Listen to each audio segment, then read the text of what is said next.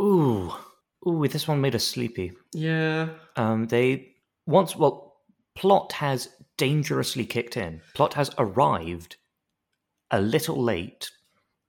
We have, I think, the true inverse now of seasons 1 and 2, where weirdly the first 16 episodes lulled us to sleep, and then the final 8 hopefully might So actually. it really feels a bit like they could have just done away with all of the other shit and just done like uh, 10 episodes for this one. Honestly, like I think introduce the virus and then start doing the plot thread that they're now doing.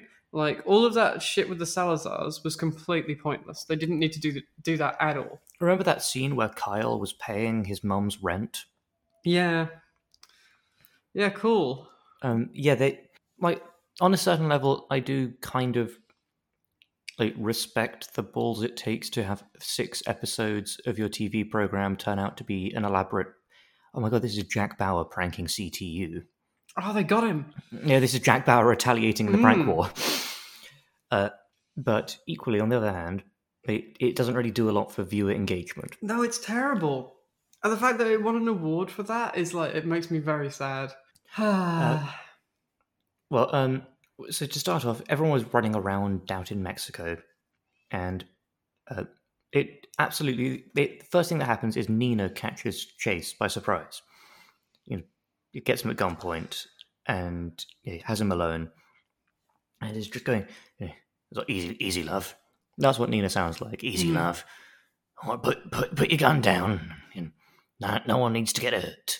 And then Jack Bauer, he just spawns in, apparently about 6 feet above her, and elbow slams her to the ground. Yeah, so it's literally like, imagine a scene, if you will, where it's going back and forth, the camera between Nina's face and Chase's face, and then suddenly a fist appears from like just off frame, and like Nina is just laid out.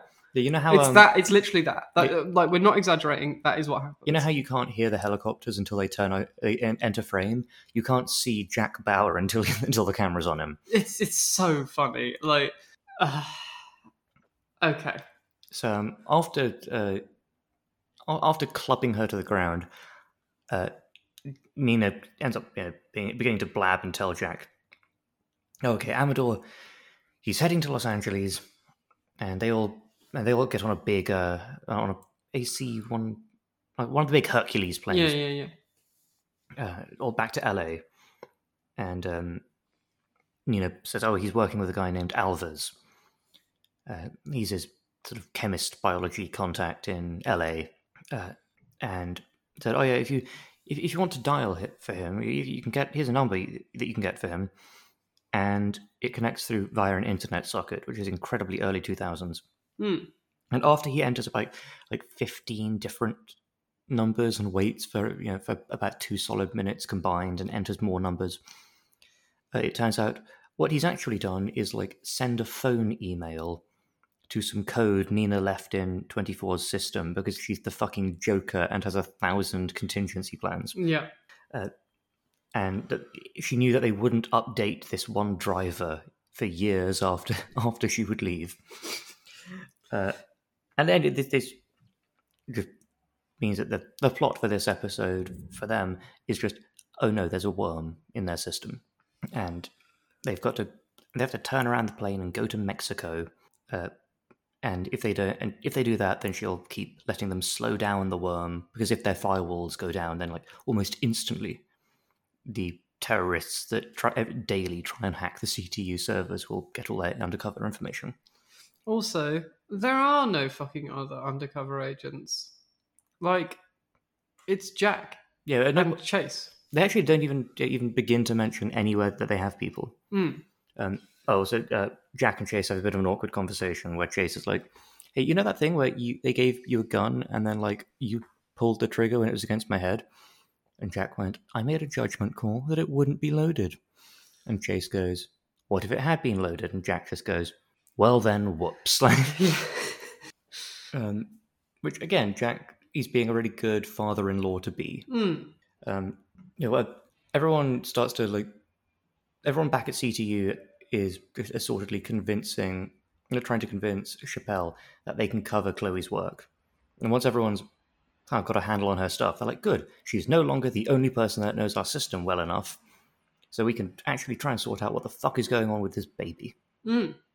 So they that turns out to not be true, and so she has to, she shuts down the worm and everything, and she's then like trying to she then just starts swanning off, and Chappelle is like, Hey, what's the story with this baby, Mrs.? yeah, she's like, where are you going? And she's like, oh, back to my desk upstairs. And he's like, no, you're fucking not. yeah, he's like, what about the sunshine? What about the kidnapping? And she was like, oh, the kidnapping. Oh, the kidnap. And no, and she goes, oh yeah, no, the baby's father is Chase. Which is a bit awkward. Yeah, I'm looking after the baby for Chase. Well, good evening. And yeah, Chappelle just goes, oh, okay, child services, you can go. Yeah. All right. He's like, I'm just trying to be discreet by making up an elaborate cover story about kidnapping. Yeah. Like, now, I'm not a social wizard. Yeah, she could have just said, it's my sister's kid. I'm looking after her. She's in hospital. Yeah. I came up with that in about 5 seconds. Yeah. I enjoy a good ruse. I like a little bit of subterfuge. And one of the things that I've learned is that if you unnecessarily implicate yourself in a fake kidnapping, that causes more problems than it solves. Yeah. Yeah, I think that's fair to say. Yeah. I think what keeps happening in this season is they keep doing plot threads that sound like they're going to be really exciting. Like, oh, there's a virus in LA. Oh, like, this kid has it instead. Oh, there's some cartels. They're like, this series is going to be about the cartels. Oh, no, it's not. Like they keep doing this thing where they keep writing an interesting story and then going, surprise, fuckheads, that's not happening. Surprise, it wasn't interesting at all. Well, she's on the phone to hot wife Julia. And you're like, now, Julia, can you do me a big favor and turn off all the cameras and give me the code for the gate to get into your house? And at which point, after she gets in through the gate, she goes in like through the the side door that has the cameras turned off, but like parkours her way over a wall. Yeah. And it looks like Alan Partridge trying to like sneak over a fence. You said that. I've impaled my foot on a spike. And yeah, she reveals her plan, which is Kevin, the father of the hit and run victim who's vanished and left bloodstains all around Trevor's trailer. She says, if Alan goes to prison for whatever he did to that guy, then you can be out of this relationship and still keep everything. And Julia's like, I don't like the idea of him going to prison, but I do like the idea of having everything. And while they're discussing this, Alan, who we haven't mentioned before, but he's wheelchair bound and he's got like sort of breathing equipment and. He had a stroke. Yeah, like an oxygen. Yeah, he had a stroke. Now he has like an oxygen tank. He turns up in the kitchen. He's like, Sherry, what are you doing here? And so she basically just starts that scene with Claudia and Jack earlier. She starts doing it to him. And go, like you're a little baby boy, aren't you? You're a little teeny tiny boy. It's not even your birthday, you little boy. You're no man, you man boy. And Alan is just going like, but how do you don't know my birthday? You've never known my birthday. It's not my bedtime. Yes. And then he starts doing what is just like the universal symbol for I'm having a heart attack, which is grabbing your chest and going. Yeah. Becomes chest Popeye. Yeah, and Julia's like, oh, I should probably give him his not having a heart attack medicine. Yeah, and Sherry goes, stay with me here. What if we didn't? Yeah, that's a fiendish plan. The next week's Marvel What If is just, what if we let an old stroke victim die in his home? Yep. And you're like, I'm going to leave. You're going to go back to bed. And then we're all going to pretend this didn't happen. Yeah. And Julia's like, did we do a murder? And Sherry's like, no, we didn't kill him. The heart attack killed him. The heart attack that I induced killed him. That's not like... Tell me, is it Like, if I push someone off a rooftop, that's not murder. Because what are they going to do? Arrest the ground? Like, It's like, I don't feel too bad for this dude, right? Because he was willing to tank a healthcare bill that's like, it's implied to be like a major healthcare bill that gives like healthcare for free to millions of people, purely because like of his personal vendetta against Palmer's brother. And like, because he got hot-wifed by his hot Yeah. wife. and it's like, dude, get the fuck over it. Like, I understand, but like, you're like, it's like a very rich asshole thing to do. Like, and fuck him, honestly.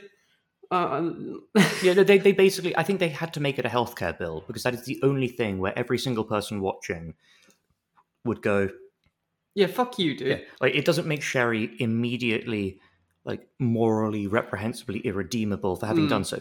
She's morally reprehensibly irredeemable for helping smuggle a nuke. Yeah, you can't.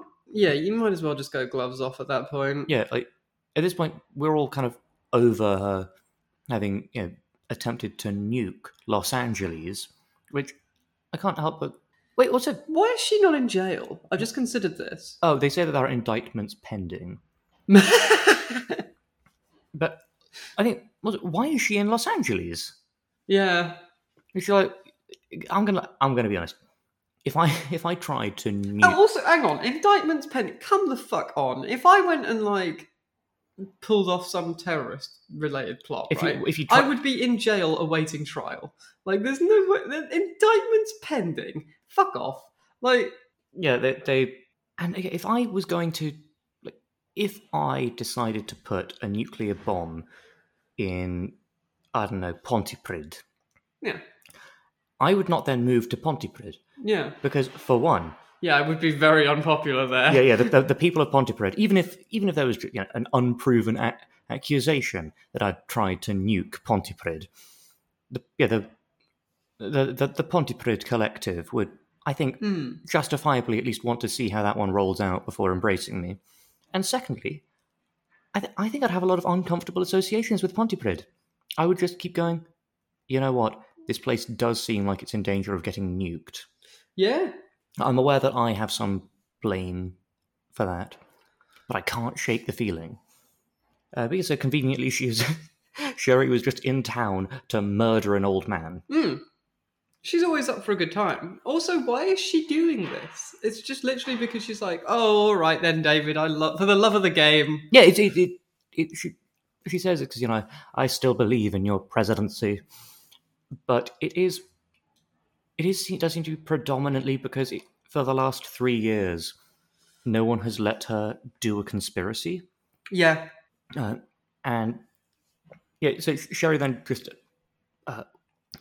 she then immediately denies ever having been to Alan's house. And she tells Palmer that she got a bit sleepy and came home. Yeah, and then Palmer's like, but you told me you were going there. Yeah, and she's like, I changed my mind. Yeah. And she goes, well, what? Maybe I did go there, and maybe he did have a heart attack. But if you check the phone logs, they'll see that you called me. And Palmer is like, right now the Palmer is the frog saying we will both drown, and Sherry is the scorpion saying lol, LMAO. Yeah. You knew that you knew that I was a Lady Macbeth when you invited me in multiple times over the course of several years. Palmer, you have no excuse, and also like it's just so funny to me that like who can I call that will 100% make this worse for me? My brother who has offered to resign. Yeah, the other thing that I pointed out, right, is that all he has to do is fire his brother until after the healthcare bill is passed. Or at most, after the election. Yeah, and then rehire him. Like, who cares? Like, they've already got the debate started. The election can't be that far off. Yeah.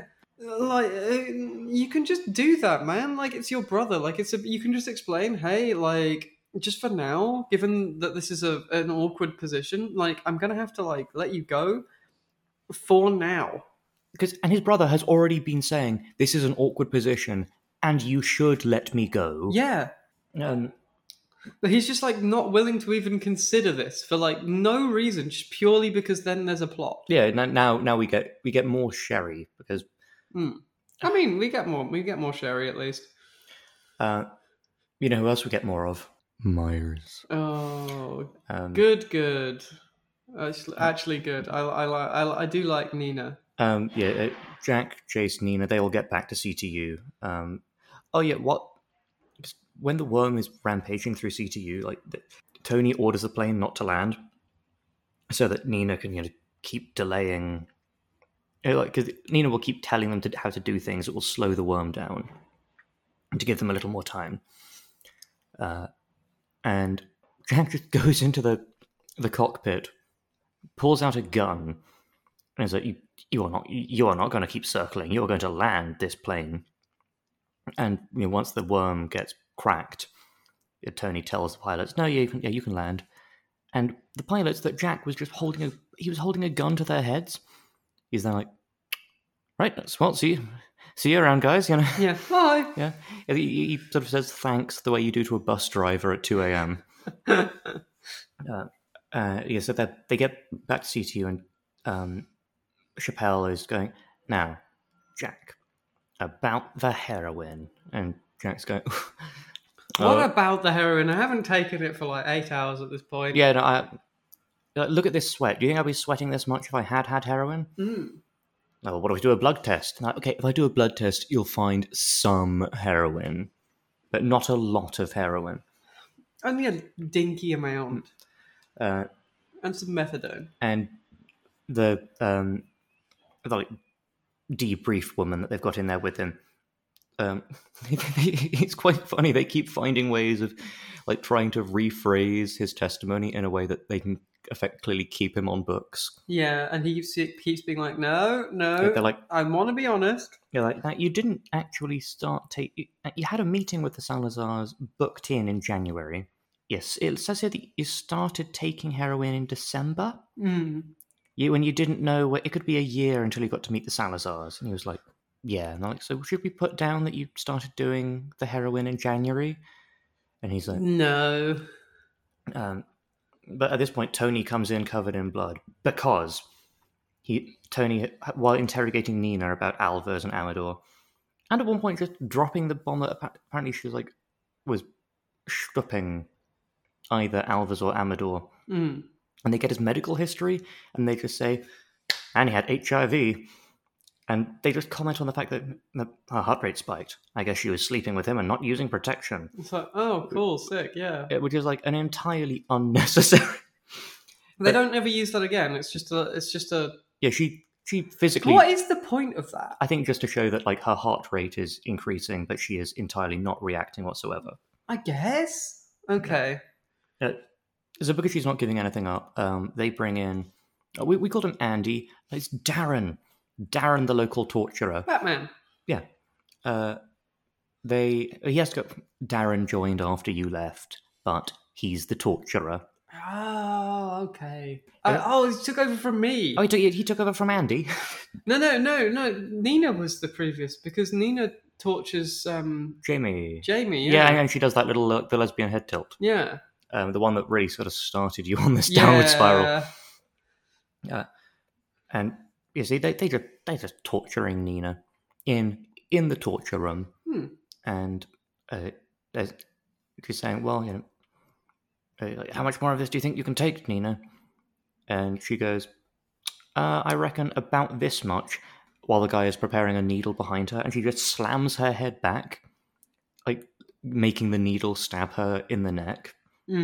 And it's incredibly gnarly. Yeah, it's really not pleasant to watch. She's squirting blood everywhere. She's nicked the carotid artery. Yeah, they're rushing her into into surgery, and she folds over the tube, so there's a kink in it. Yeah, she basically stops herself being put under. Yeah. By folding over the tube and then pretends to be under, waits for them to stop the bleeding, and then just goes on a fucking rampage with a scalpel. Yeah. And that's what sets off the Nina alarm. Yeah, there's a specific alarm which is like a submarine combat alarm. Yeah, it's meh, Aruga, meh. Aruga. Smoke show. It's the smoke show alarm. Yeah, it's not a smoke alarm. It's a smoke show detector. Yeah. And so she she starts, running around, stabbing and shooting people, and then she runs. Well, no, she doesn't shoot anyone. Well, she ends up Because getting a gun. She gets a gun. Kim comes across a dead guard, and like the gun is still in the holster. Oh, but she ends up having a gun from somewhere. Okay. So Kim, she comes across her in the room where Nina killed Terry. Yeah. Fucking around with some wires. Full circle. Just like she was when she killed Terry. Yeah. And Kim holds her at gunpoint and is like, drop the gun, Nina. Drop the gun. And Nina's like, I'm going to very slowly raise the gun now, please and thank you. And Kim is like, this is the one thing. So I'm not giving you mixed instructions here, am I? Yeah.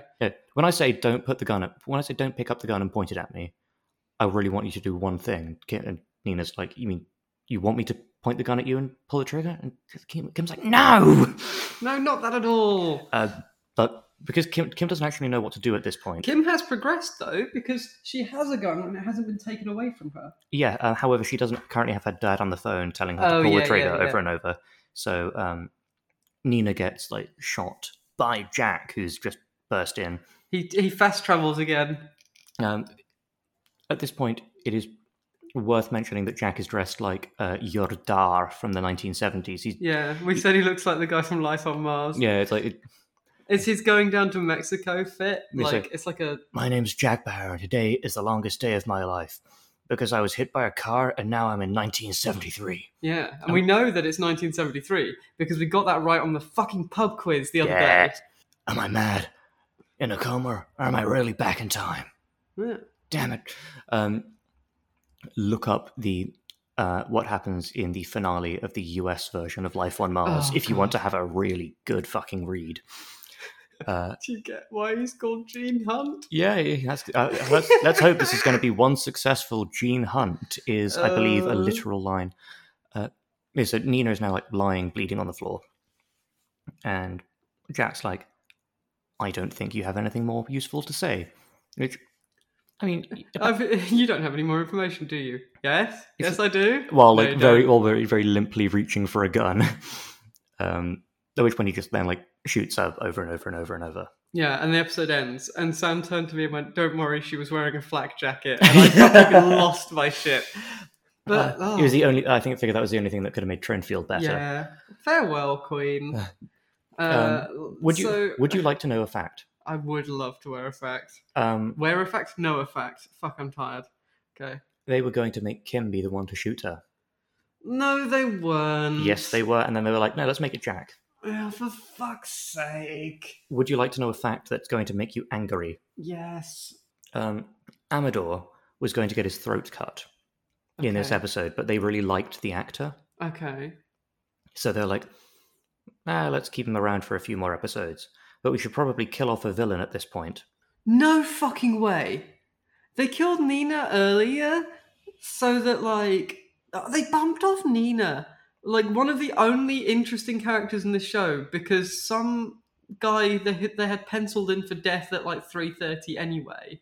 Yeah, No fucking shot. What? Well, these guys suck. They suck so bad at writing. And they keep being given multiple fucking awards for how much they suck. I will say that it was a truly super heroic level of effort. When I have been keeping things back from Trin, from what I remember from having previously seen it, remembering that Nina comes back at all in season 3 and then, gets glocked. Keeping that a secret. So when Nina steps out of the car, imagine if someone's never seen Star Wars and you get to show them Empire Strikes Back, except it's, a woman coming out of a car and saying, "I am your mummy." Well, who am I going to bark at now? I literally did bark at the screen this time. I actually did. It was reprehensible. Yeah. Nina was doing something outrageously hot. I'm so sad that that's the case. Oh, fuck it. I hate these writers. Well, at this point, we meet Amador's client, the guy that Amador and Alva's are working for. And he's another absurdly well-spoken man. this is the Received Pronunciation Brigade. Hmm. The client wants to release the virus in a hotel, and he's got 12 vials of it, and he wants them to release one in this particular hotel, and as sort of a demonstration. And there's a dispersal device stolen from a lab in Ukraine that can spread the contents of the vial. It's biopreparate. Yeah, they are actually doing the biopreparate thing. They said ex-Soviet like bio-warfare facilities, and I was like, oh, okay. Yeah, so this is able to spread a vial over 100 meters, more if the weather's good. And Amador he installs the first payment from the client by accessing one of his accounts, which CTU notice. And so they go to this like back room of a what seems to be it's like a seedy poker place. You know what it kind of seems like? Imagine if a Victorian opium den just stayed open. Yeah, I can see it. Like it redecorated, with the times, and when it moved from 1860s London to 2004 era Los Angeles. But it still remained an opium den, and they've just got the back room. So they just go into they go into this opium den, and they burst in, and there's a man in a deerstalker cap and a pipe, just going. But you see, I was able to tell from his skull shape that he was a criminal, and they're like, have you seen some very well-spoken men? And as I deduced that they went into that back room. Anyway, so from his dastardly slope of the forehead, and then they go in, they arrest Amador, they check his computer, and there are blueprints of the Chandler Hotel. Row. But the client, Amador mentions like, the client knows Jack Bauer. Yeah. He said, "I can't believe you thought that Jack Bauer would turn on CTU." And Amador went, "Well, to be fair, I really wanted to believe it, so shut up." Yeah. Because the entire thing of Amador going to Mexico was him just doing an off-the-books scam for $240 million. Yeah, I genuinely can't believe this. The whole plot line with the Salazars was just superfluous. If there was no reason for it. Jack set up this deal in Mexico that is just turned out to be a stop on the route to the actual plot. The actual plot, which is in LA, by the way. Come the fuck on. It's very convenient. Stop, Writers of 24. Just make a shorter series. Well, Jack is like, "Amador, have you got anything interesting to say?" And he says no. So Jack just stabs him in the fingers until he passes out. And he holds himself off from doing, his technique of just cutting off people's fingers. I think because he thinks Amador might need them later. Yeah, I love the fact that they basically just draw the knife across his hand, and Amador goes out like a fucking light. It's like, and then the next time we see him, there's an EMT kind of begrudgingly wrapping his hand in a bandage, like he's just the D-torturer. Yeah. Like he's the guy that comes every time Darren gets a call, they've got to call this guy 25 minutes afterwards. What I particularly like is that after Jack drags the knife across his hand and makes him fall over, he turns to Chase and goes, when he wakes up, "Do it again." Yes.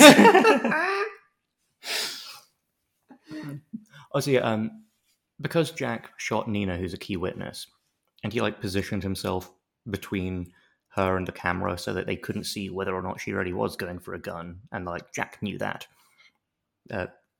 Chabella's like, "I don't want to let you out in the field because you shot a witness in what could or may not have been cold blood. And if I let you out, I'd be crucified." And then Chase is here. Chase has literally had a gun. He's got given the stigmata. He's got a hole through the hand. He received that a few hours ago. Yeah. And he's already not just fine, but in a position to start putting holes in other people's hands as soon as they wake up. So, we've established Chase Edmonds stronger than Jesus. Yeah. They get to the Alvers, the biochemistry guy. He takes the vial and the dispersal device, and he takes it to the Chandler Hotel. Could I be any more infected? I will not be making that joke again. And she finds him and interrogates Alvers, and the virus is like under this big fan in a ventilation room. And Gael, they're like trying to reach. He's trying to like operation it. Yeah, because the fan is like really fast, but there's a tiny little gap where you can he's slip. trying to reach through, like. And he's like leaning in really. But the thing is, we've already seen Alvers plant it by going down a ladder like 3 feet to the right of the one that Gael came down. Yeah. So like he could just go up and go round.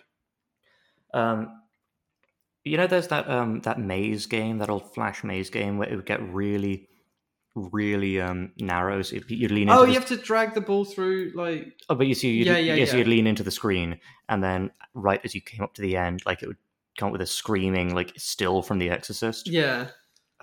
They do that with Gale, where he is like having to lean in closer and closer to see like his hand, to see if he can get his hand just under the fan. At which point, it then deploys directly into the fan, and he inhales. No, he has what we've got: Swede syndrome. Don't hog all the virus, mate. Yeah. Leave some to other people. He's got a. It does kind of look like he's like become the Joker, because he's got like a face, like a powder. Yeah, he's got a face covered in white powder. Yeah. Yeah. He's. And yeah, the ongoing cursed position of the CTU new guy. Yeah. Like again, this is the exact same thing that happened to Swede. He inhales a frankly impractical amount of. Yeah. He vapes an entire virus. Yeah, he vapes the dang novel coronavirus. Yeah. And the next episode starts, and fairly soon afterwards, like, so the virus is now, like, because it's an event, it's gone throughout the whole hotel. No, Gale heroically tried to inhale everything, but he is but a man, and his lungs are but so big. Michelle gets Alvers to tell her that there are 11 more vials of this virus. Yeah, and that like it's been altered in some way, and like he won't say why, how, but like. Oh, then. Oh no, the NHS have found out that it's altered, right? Yes, yeah. They keep referring to the National Health Service as the NHS, and it's 100% that it's like this is. It's like a made up. Yeah, like we have this blonde doctor who keeps turning around. She's the one that interrupted Jack while he was trying to shoot up earlier, and she's been coming along for a while, and she's been going. Well, yeah, it's been modified. It's more. It's probably got like a 90% kill rate. And yeah, it's absolutely the CDC, but it's the National Health Service. Yeah, they keep referring to it as the NHS. Yeah, it's really weird. This is what the healthcare bill was going to fund. This is the trial version that they've got in LA. So that's what Alan was. Alan let them make the trial hospital in LA so that he could get a free wheelchair. Yeah. And now he's pulling up the ladder behind him. Yeah, or he's pulling up the ramp behind him, I guess. Yeah, what a cunt. Yeah, and they're trying to work out how how it's been modified. At which point, Gale starts melting. Yeah, he just gets a massive nosebleed. You've written sudden onset Swede syndrome, which I enjoy a lot. Yeah, like Swede had. Because we think, Gale has got 14 hours until he's contagious. Yeah, they've been saying all along, like, it takes a while, and then he just suddenly starts melting, and you're like, oh, okay, I guess not anymore. Yeah. And so he's just hanging out in the storeroom, and Alvers says, like, okay, I'll tell you how I've changed it, but I've been exposed. I know what the virus does, so I will tell you how I changed it. If, when my symptoms start, you kill me. And Michelle is like, killing someone? I haven't done that today, and so agrees. And there's a small plot with like how Michelle wasn't supposed to go into the hotel at all. So the fact that she then gives the information from Alvers to Tony, he's like, "How did you get that? Is he outside?" And she's like, "No, I'm inside. Sorry, love. And he's like, I'm gonna be melting shortly." Yes, sorry. Did you always love me for my resemblance to Jam? And he's like, not particularly. And he's like, then this is going to be a very difficult few hours for you. Yeah. the owner of the hotel, they've told him he's got to keep everyone inside, and then they encounter.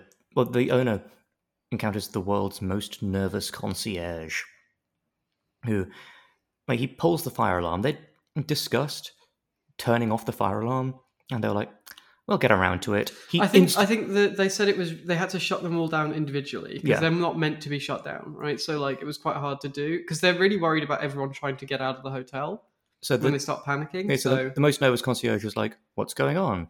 And he's like, "I don't want to. Well, we can't go outside." And he's like, "What?" And he pulls the fire alarm, and he starts rummaging through a desk. like for the keys. But we were joking that it looked like he was rummaging around for the hotel gun. And then under the file with the keys in it, there's keys, a piece of paper, and then there's the hotel gun. And what is the hotel gun? it's another fucking Walther PPK. We lost it. You were like, no. I at this point I saw like the tip of the gun, and I thought, "Oh, surely fucking not." Oh, I recognize that. Like, did Los Angeles buy in bulk? And then so no, because it's in Mexico too. Like, I'm looking up how many of these were actually produced. Hang on. So everyone comes out of their rooms and they freak out, including this one guest who is saying, "What are these people doing outside? They're wearing gas masks," and that pretty much seems to have been how my neighbours will have spent the last couple of days. I've been wandering around in gas masks recently. And they say, "Well, there's been a big toxic event outside, so we've got to hang out outside. We've got to hang out inside." And Michelle tells the world's most nervous concierge. She finds him alone and just tells him the truth because he's got a gun and he's got the keys in the door. And once she says, "Well, a lot of people are going to get really sick and die. We've all got to stay inside." He's like, "Huh, okay," because he may be nervous, but he's not a lockdown skeptic. But one guy in the main lobby, he has been in the lobby for 5 minutes, and then someone gets a nosebleed. And it's this woman that was nervous about gas masks. She gets a nosebleed. So this random guy picks up like a bin and throws it through a window. Yeah, he's like, "I'm leaving." And he's like, "Lockdowns don't work." My Cordelia virus, my choice. And Michelle is like, "If you leave, I will shoot you." And he goes, "No, you won't." And then he starts to leave, and so Michelle shoots him because big fucking clown. Of course she will. Because Alva's got the blood up. He's like, "Okay, you all for some murder?" And she's like, "Oh, I love doing murder." She's like, "It has been a little while." She was. This might be the last one I get. We did say that Michelle's previous job was to just be mean and like look hot, and she hasn't gotten to be mean in a while. So she shoots an unarmed man in the back. Well, I guess he is armed with a deadly virus. What he's got inside of his face, but I don't know how legally that counts. I'm reading the Wikipedia article for the PPK, and some things in this are making me chuckle. The smaller size made it more concealable than the original PP. So this is a concealable PP. Yeah. Is this one of the PPK is an abbreviation for Polizei Pistol Kriminal, which is literally police pistol criminal. Okay, sure, whatever. At least it's fun for the whole cops and robbers gang. Apparently, there are enough of them produced that this is not ridiculous. But like, it's still like we're seeing a lot of them. It's still ridiculous. It's like, yeah. It'd be like if you went outside and every car you saw was either a VW Beetle or a Mini Cooper. Like, yeah, it really is that. Like, but just in season 4, Jack Bauer drives a VW Beetle. He doesn't. But can you imagine? Oh, that would be so good. Well, speaking of Jack, while the EMT is untorturing Amador, he sits on a chair backwards, like he's doing the "so you got detention" there, and except the detention at this point is getting stabbed in the hand repeatedly. Yeah. He's like, I'd rather die than talk. So they just go. So they're like, interesting. They go into another room and they're like, what if we just let him escape and see where he went? And they're like, that sounds like a great plan. No, that seems like a good idea. And so they Sounds fun. yeah. So they handcuff him to a radiator and leave the room. And in like 30 seconds, he's out the door. Like, he has got. This is almost. He just unscrews the radiator and leaves. Yeah, this is like almost Chase levels of being able to get through the door quickly. It's astounding. And he goes for the client. We still don't know who the client is, by the way. On the previously on, it's told us his name is like Stephen. Like, yeah. So they keep alluding to how like mysterious this dude is, and I was like, oh, is it going to be someone we know? And no, it's just some other posh British dude. Yeah. But like, and then they really fucked up on the previously on and just gave us his name ahead of the show giving us the name. His name, it's like Stephen Sondheim, but it's not, because I imagine this man isn't responsible for even one musical. But it's definitely Stephen S. Yeah. And yeah, the client just goes, well, yeah, if you, okay, Michael, make sure you're not being followed. Go and meet one of my guys in a car here. And so he goes and he meets one of his guys in a car. And the guy's like, you must have picked like the worst henchman for this, right? For the job of handing over the being in the car and being like, here's your briefcase with money and travel papers. Yeah. And they open the briefcase, and the money is unfortunately a bomb, and the travel papers are unfortunately a bomb. Yeah. So do you think that henchman has just had like a really bad punctuality rating? He's got like. He had a very bad performance review recently. Yeah, he had 2 strikes on his record already, and earlier today he was talking back to Stephen. Yeah. And Stephen was just like, well, you'll be delivering that then. Yeah, so, well, thankfully I've got a job for you to redeem yourself. Oh yeah, every bomb in this that they plant lets off like a high-pitched whine for like a few seconds before it explodes. Yeah, like the fake virus that blows up Ramon. It goes like, bang. And this one, oh no, that's a waveform. Oh. And this one, they open the briefcase, and that one goes, bang. And you do just get like there's like a couple of seconds of the Wii. You could just leave. Yeah, hit the brakes. Yeah. Pro tip: if ever you're in a car with a bomb, just leave. Just walk out. Yeah. And Jack gets there as he sees the car blow up, and we get like our first damn it in a long while. Yeah, because now they have no idea. Like, well, the trail is entirely gone dead. There is no way for us to contact this client. At which point, the client just calls Jack. Hello. Is it like, hello, JB, hello, Jables, good evening, Jack Bauer? He's like, hang on, do you know who I am? And the man says, yeah, I know you from somewhere. You haven't got a Swedish accent that you're hiding, have you? Yeah, because they were proof saying, well, it's either someone from Jack's past, either someone that he worked with or against. It's like, well, yes. Yeah. Yeah. Well done. Yeah, I mean, I can't fault the detective work, but there isn't much to praise either. And he says, get me in touch with the president. And Jack is like, oh, I actually have his number. And the guy's like, yeah, no, that's entirely why I'm doing it. Yeah, cool. He's like, that's not a coincidence. Like, I haven't just been going around calling up people and saying, get me the president, and you're the first one who's gone, actually. And he's like, yeah. Meanwhile, Sherry has just admitted to Palmer that she'd done a murder. And Palmer... Because the detective's there, right? The detective is going around going, hang on a minute, Julia, you turned the cameras off and you... it says that there was a Mercedes leaving containing someone looking quite crafty. Yeah, and Julia has said... Julia has said, okay, you know what? Yes, Sherry came over and we had an argument, and then... Yeah, it basically just tells the entire story. And Sherry... No, she does. She fully tells the story to this detective. Yeah. And Sherry's response is to say, no, doesn't. Yeah. No. But also the detective is Tony Todd, which I really like because Tony Todd, he voiced Kern in Star Trek, so Worf's brother, but he also voiced a character that sticks in my brain forever because I used to play Dota 2 a lot. He voiced Dragon Knight. So like his and also much like Dragon Knight, his technique, his strategy is to sort of like go early, like go easy early on, and then just push really hard to get your confession. Like, but yeah, he every time he turns up, he hits someone in the head with a shield and goes like, "This will only hurt a lot," and then they just tell him what they want to know. Well, we're going to get more Tony Todd. Hmm. Do you know when?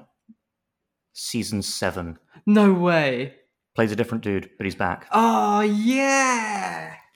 But because Tony Todd is a great actor, that means he's probably going to turn up in like the last 3 episodes. Oh, sick. Okay. And yeah, so Sherry said, "Well, I couldn't have done a murder because I was with my husband or ex-husband, the one that's the president." Mm. And they're like, "Oh, that one." And she tells Palmer, "Give me an alibi, or I'll say I was acting on your orders." And David is shocked because he's like, "But that's not true." Yeah. At one point, she tells him that she didn't give Alan his meds, and he goes like, he full like misses a beat for long enough for it to be funny, and then goes, "But that's murder." It's like, yes, dumbass. He's like, have I not made that illegal? I've really got to. I should do something about that. Let's. Unfortunately, there's another supporter who's Wayne has slept with his wife, and he's the guy who's been stalling the "Make Murder Illegal" bill. So he then lies to the police, and he's like, "Nope, she was here all night." And the cop is like, "And so why would this Julia lady lie?" And Palmer goes, Mom. "Who's to say? In these troubled times, who's to say?" At which point, then he gets the phone call from Stephen. He's saying, "You are no longer in control of your country. Don't know why I've decided to make him like a half-remembered Mick Jagger. So, you're no longer in control of your country, and unless you deploy actually do my instructions to the letter, I'll deploy the other virus. It'll be quite impossible to stop." In like 11 different locations. Yeah. And he's been seen like giving to the audience, he's been seen like giving like briefcases full of Cordelia virus to a bunch of nerds who are like, all right, go and put this somewhere, governor. Now put that in Comic-Con. Yes, we're going to get the worst PAX pox we've ever seen. But this guy, right? Imagine the if fucking Salazars with their fucking viral plot of like, oh, we're just gonna, we're gonna use it to break my brother out of prison. No, this guy, I'm gonna use it to blackmail the fucking president. And at this point, they're like, and Jack's like, you maybe just want to do what he wants, actually, David. He's like, yeah, this is not. Don't worry, David. This isn't negotiating with terrorists. This is just a straight capitulation. Yeah, there is no way you win. Like, which cool. I've decided that his name is Stephen Deep State, or like Deep State of the New Hampshire Deep States. But he does kind of speak. He does slightly speak as though Jack Whitehall is the villain for this last act. A little bit. Something I forgot to mention is that when they're following Amador, they show like Kim's screen because Kim's tracking him, and it is the exact same screen that they used for the DVD board game. Yes, for tracking people in that infuriating mini game. So the DVD board game has 3 cases. We're going off on the DVD board game. I was going to say we've been hitting like an hour for the other ones. We've got 10 minutes left. Yeah. So welcome to DVD board game chat. Yeah. So I bought this as a joke because I found it had like 1-star reviews. And the only 5-star review it had was from a guy called Jack Bauer, which I found really funny. Yeah, that's not a man that you can trust to make an objective review. It is from a company that I've looked into, and it has 1 employee. So it didn't do great. It's almost as though it's a fake company set up. Oh no! We're going to get distracted. We've got to keep this DVD board game. My God, well, you tried playing it yourself. Yeah, and I couldn't. It just didn't work. I played it on like a DVD drive that I went out and bought because I haven't used one in years, and like it read too slowly for the game to work, which is, as far as I understand, like basically where most people were when they tried to play it at the time that it came out.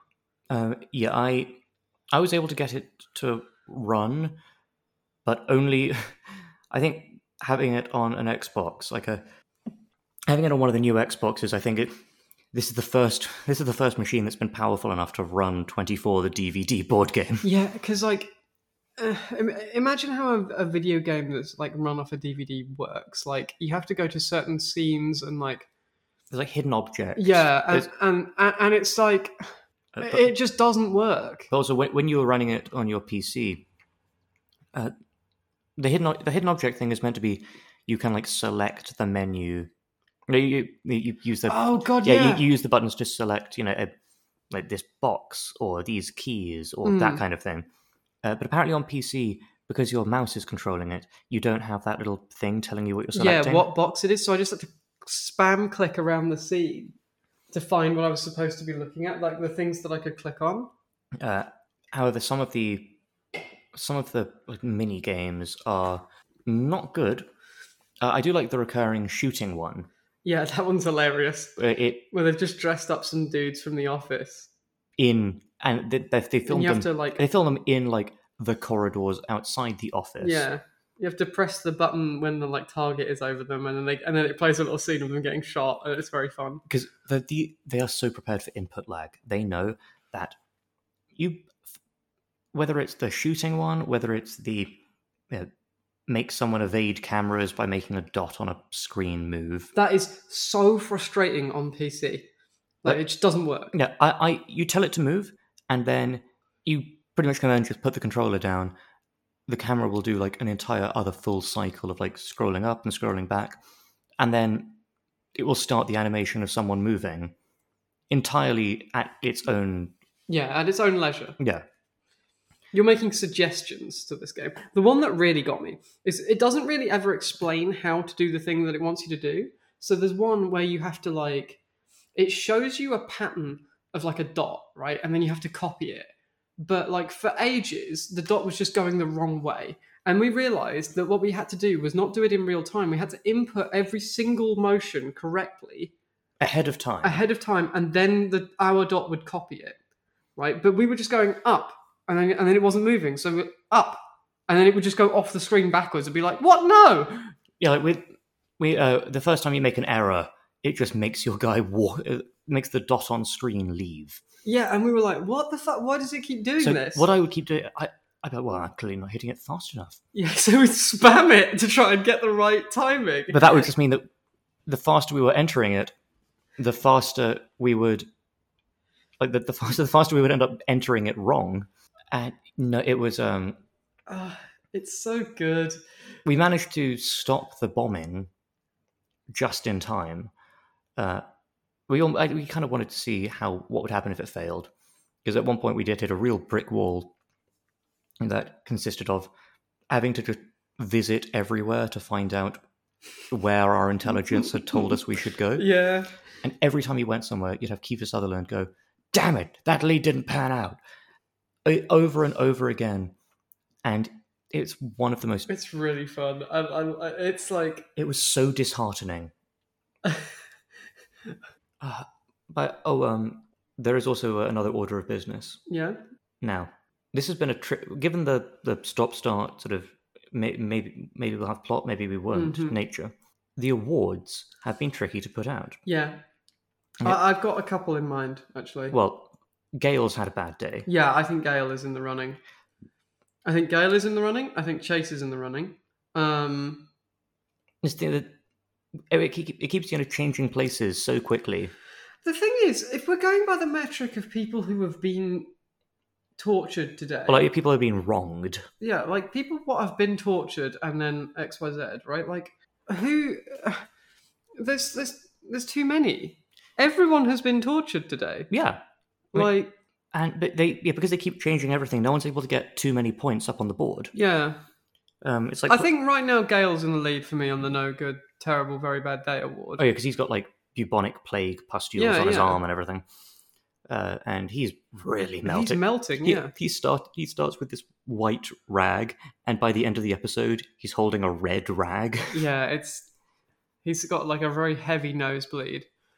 He looks like which is the first symptom, by the way. The first symptom is that you become an anime boy who's just seen big titties. Yeah. You just go, oh no, and then you get the nosebleed. Bad dad. No, I think we can't try and fit a square peg into a round hole. Bad dad. We got lucky that we had a couple of bad dad. I don't know, Claudia's sad cowboy dad, maybe. But... No. Okay, so no. Oh man, I just realized we don't have any like bad dads in the running, but what we do have, we've had Hector, who was that block's rad dad for playing with guns. Yeah. We then had Claudia's sad dad. Yeah. They haven't given us a bad dad, but instead our cup runneth over with dads. Chase! Oh my god! Chase is the bad dad! They revealed that Chase is a dad. Fuck me. Like, well, in that case, what is he? Chase is the bad dad! Oh, well, no, he's been extremely cross. So, he's the mad dad. We've had rad dad, we've had sad dad, now we've had mad dad. Each block is presenting us with a new formulation of dad. Ooh. Oh man, this is... Oh, that was a wonderful realization, eh? Oh. I think we end this one here. Oh, truly. And we go into... And again, sometimes it can be hard to think of a name for an episode, but our cup runneth over with dads. Yeah. A preponderance of dads. What's the collective noun for dads? A gaggle, I think. A shed of dads. A shed of dads. An approval of fathers. An issue of daddies. Right. Let's carry on. Yes, well, I want to see how many more Walthers there are. Oh, can we have an award for like the person who was the most rad with a Walther? Oh, yes, most valuable Walther, yeah. Yeah. Oh, no, MVP PK. Oh, Sam, that's it. That's the award. Who's in the running for this right now, then? Well, Nina's in the running for this. Gael was earlier. He was in the running when he kidnapped Kim. The most nervous concierge in the world. Yeah. Potentially, was it Ramon Salazar? Mm-hmm. We've had Mrs. Dr. President's ex-husband. Yeah. Again, he only pulled the trigger once, but he hit the target every time. 100% accuracy, headshot rating. You know what? Who else? There's another one. I swear there's another one. Let's... Cannot find PPK. You're searching your notes. Oh, yeah. There might not be another one, to be fair. But yeah, so MVPPK... Nina has a goddamn Walther PPK. Concierge the hotel gun has a goddamn PPK. We don't know. Yeah. You didn't write PPK every time. Oh well, we'll work it out. Yeah, this can be something that can percolate. Yeah. Oh yeah, when Jack shoots or he's going to shoot. Yeah, Ramon Salazar. Yeah, like I said, like he gives him. The Walther to kill Chase with. I think that PPK may be the MVPPK. Yeah, purely for being how awkward it is, because there is a point where Chase and Jack have a conversation about like, did you know that was not loaded? And he's like, educated guess. Yeah. And so, because again, the fact is, well, what if you were wrong? And the subtext there is that if he was wrong, then one, Kim would no longer have a mad dad adjacent, and also Jack would never have to apologize. Yeah. Okay, let's continue. I love this new award. Right. Let's carry on because I want to see if there's anyone else in the running. Oh no, I'm absolutely assuming that there shall be. So join us in either 4 hours or in a week, depending on whether you're you or us, for more dads, more Walther PPKs, and shall we see if anyone new arrives with more plot? Oh please! Like we've had every 4 hours. There's a new plot in this one. You know when you go on Amazon delivery and they say we will try and deliver your parcel, like with the particular type of delivery, they'll try and deliver your items in as few deliveries as possible. That's what you want for plot.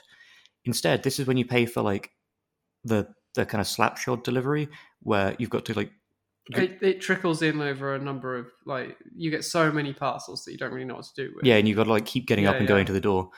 That's what we've had. That's what we've had this season. Yeah. So let's see if Hermes is going to send us any "sorry we missed you" texts. Yeah, let's see. Cool. Don't stop, Right. and don't. Till next time, think of a sign off. Yeah. Post it in the comments. Please.